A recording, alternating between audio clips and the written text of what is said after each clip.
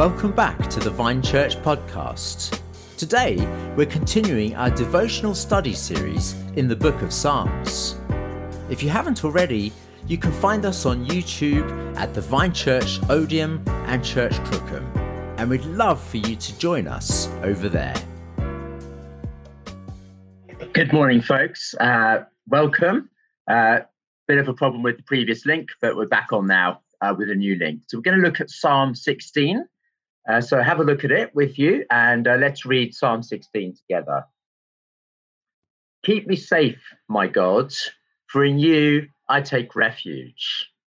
I say to the Lord, you are my Lord. Apart from you, I have no good thing. I say of the holy people who are in the land, they are the noble ones in whom is all my delight. Those who run after other gods will suffer more and more. I will not pour out libations of blood to such gods or take up their names on my lips. Lord, you alone are my portion and my cup. You make my lot secure. The boundary lines have fallen for me in pleasant places. Surely I have a delightful inheritance. I will praise the Lord who counsels me. Even at night, my heart instructs me. I keep my eyes always on the Lord. With him at my right hand, I shall not be shaken.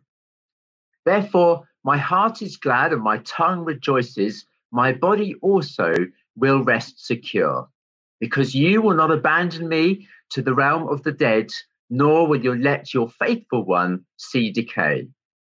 You made known to me the path of life. You will fill me with joy in your presence, with eternal pleasures at your right hand. So this wonderful psalm speaks about how for David, God is his refuge. And really in verses 1 to 5a, he speaks about his resolve to put God first. And then in verses 5b through to verse 11, he speaks of the results of his resolve to put God first. So there's the resolve to put God first, and then there are the results of his resolve to put God first. Now, really, in verse 1, we get the theme coming through. Keep me safe, my God, for in you I take refuge. David is saying that for all the vicissitudes of life, for all the ups and downs, he is possibly feeling a little bit under threat even here. He says that God is the one in whom I take refuge. And so we see in this psalm, David's single-minded devotion to God. He throws his whole lot in with God. It's like he puts all his eggs in one basket, which is God. You know, a lot of people, investors will tell you if you've got a bit of spare money and you want to invest it, then it's a good idea to spread your risks. So don't put all your eggs in one basket, because if that basket fails, if the stock exchange fails, for example, then you will go down with it. So spread your risks, have a bit of property or put some money in gold and yes, some stocks. And then with the stocks, also spread those across different economies and different sectors of the economy. Spread your risks. Whereas David doesn't spread his risks. It's so easy for us, isn't it, to sort of say, well, I'm trusting God, but I've also got, I've also got my pension. I've also got my job security. I've also got my health. I'm trusting these things as well, really. I'm kind of functionally, I'm putting my trust in these things. Whereas David's quite clear, all my eggs are in one basket. That's the one thing that I'm trusting in. And whatever else happens, that's the foundation of my security is God.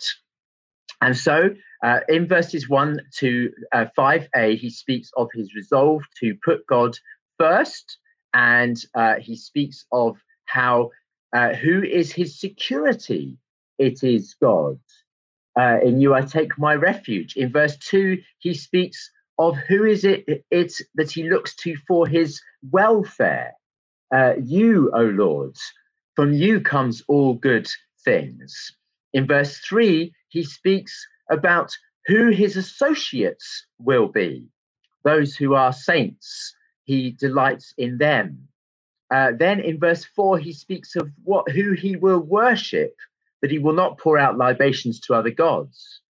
And in verse 5, he speaks about who his greatest ambition is, that he wants to have his entire portion and cup will be in God. So let's just have a quick look at those verses a little bit more closely. So first of all, then, he is saying, my God, keep me safe, my God. This is personal. This is not like Data. As Christians, we're not Data from Star Trek. I don't know if you remember Data from Star Trek. Very logical, very, but no emotion chip. I think they might have modified him later with an emotion chip, but basically he was just logical. And that's not us. We're not just sort of like, I compute that God is real, therefore I will adjust my behavior accordingly. No, it's not like that. It's personal. It's my God. It's my Lord. You are my Lord. He knows God intimately and personally through a personal relationship that is experiential. And so he says, Lord, you are my God and my refuge. And he says, I say to the Lord, apart from you, I have no good thing. Now, that is a radical thing to say, isn't it? To say that apart from God, we have no good thing. That it's a little bit like in Psalm 73 and verse 25. In Psalm 73, verse 25, there the psalmist says, whom have I in heaven but you? And earth has nothing I desire besides you. Now, we're going to see a little bit later that there is a balance here, but the foundation is this, that ultimately it is God alone who is my delight and the one who causes me to be fulfilled. In verse 3, he speaks about how those who are saints in the land, those who are noble in the land, those are the ones in whom David puts his delight. And what we find here is that David is drawn to people of integrity and nobility, to the saints, to the people of God. And I think it's worth just noting that David isn't a monk. It's not just him and God all on his own, but actually he delights in the people of God. And we're reminded of 1 John, aren't we, where it tells us that if we love God, then we cannot help but love God's people as well, because God has intimately, inextricably linked himself with his people. And therefore, we are drawn to God's people because first we are drawn to God. And it's worth just noting in this current environment, it's quite hard to be with God's people, isn't it? And normally we would just turn up at church and then, oh, look, there's other Christians here. Or we go to group and, oh, wow, yes, there's other people. Whereas now we don't just have those opportunities. And therefore, we need to be more intentional. I just encourage you this week to continue to be intentional about loving God's people, whether that's a phone call, whether that's a message, whether that's saying, I will go to my Zoom community group. I don't really like Zoom so much, but I'd rather be with God's people on Zoom than not with God's people at all. Or I will go to this meeting, even though it means I'm wearing a mask, and I don't like wearing masks, but I'd rather be with God's people than not, or whatever. So take initiative, invite someone out for a drink on Friday night or whatever, within safe boundaries and according to how you feel that is appropriate for your current situation. We should reach out to one another. We should be drawn to be with one another. And that's what David says here. I delight in the saints, in God's people. And then he says, those who run after other gods will go from worse to worse. Their troubles will be multiplied. There will be trouble, there will be difficulty, there will be pain ultimately if you love and serve other gods instead of the one true God. And so David says, I'm not going to do that. I'm not going to make these people my heroes. No. I love God's people, but I'm not following after the example of those who don't put God first. And then in verse 5 and 6, he speaks about his inheritance, that God is his heritage, his inheritance. And this reminds us of how in the Old Testament, back in Numbers, we read that God's people, the priests, the Levites and the priests, particularly did not have an inheritance. They were not given any land. They were not given any kind of physical inheritance. They were told that their inheritance was God. And so they were deprived of any kind of natural inheritance. They would get the tithes from the people, but they had no kind of inheritance because God was their inheritance. But actually, we're told in Exodus chapter 19, I think it is, verse 6, that we are all priests of God. And certainly as we come into the New Testament, we know that to be the case, that we are all priests of God. And therefore, God is ultimately alone our inheritance. We have no other inheritance but him, and he's the one that we should put all of our trust in as our inheritance. Be thou my vision, thou my inheritance, now and always. And it reminds me of what Paul says in Philippians chapter 1. Of course, Paul says in Philippians 1 that to me to live is Christ and to die is gain. And again, in Philippians chapter 3 and verse 8, he says that I consider everything rubbish compared to the surpassing greatness of knowing Jesus. Everything else is garbage. He is my inheritance. He is the one in whom is my delight.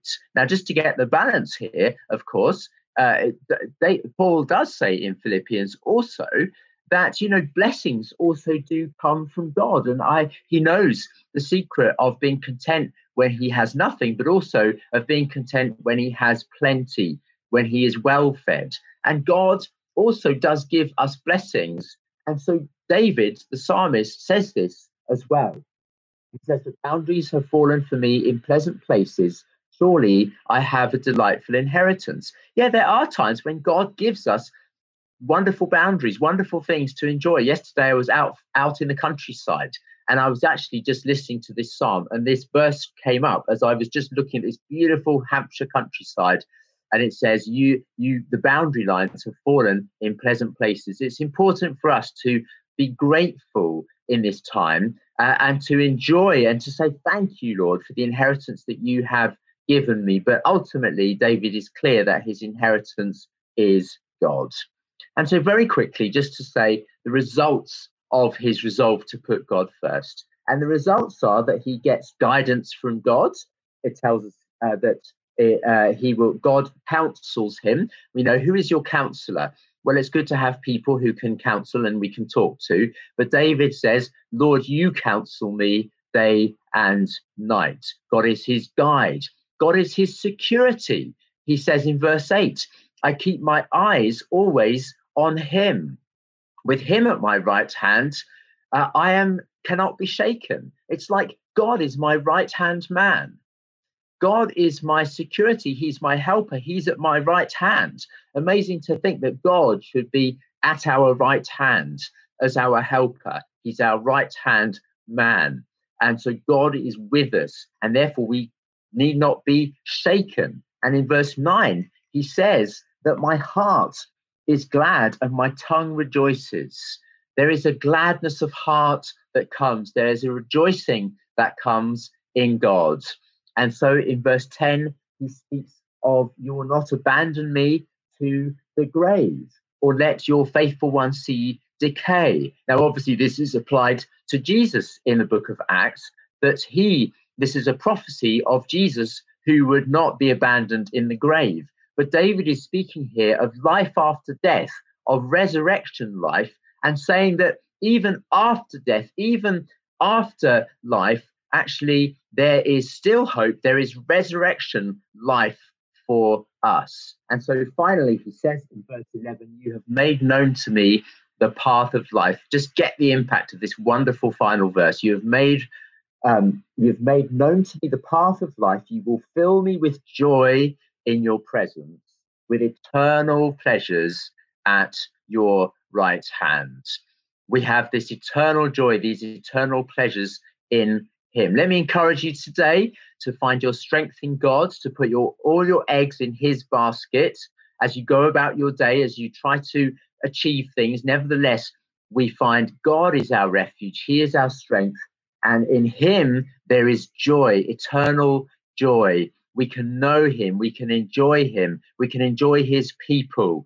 And we can be fulfilled by knowing him alone. So in this psalm, we go from David, the refugee at the beginning, to David, the one who is supremely confident and secure because God is his refuge. And so let us pray. Lord, we ask you for all of us, for all those who are watching today and this week, that you would be with them, that they would know you as their security and their peace, their strength. And Lord, whatever happens to us, whatever the ups and downs of life, that we would know what it is, oh God, to walk with you, to find our refuge in you. Lord God, that we might enjoy your presence, we might have your joy within our hearts, and Lord, that we may also enjoy your people and knowing your people as well as our inheritance. So we ask for this in Jesus' name. Amen.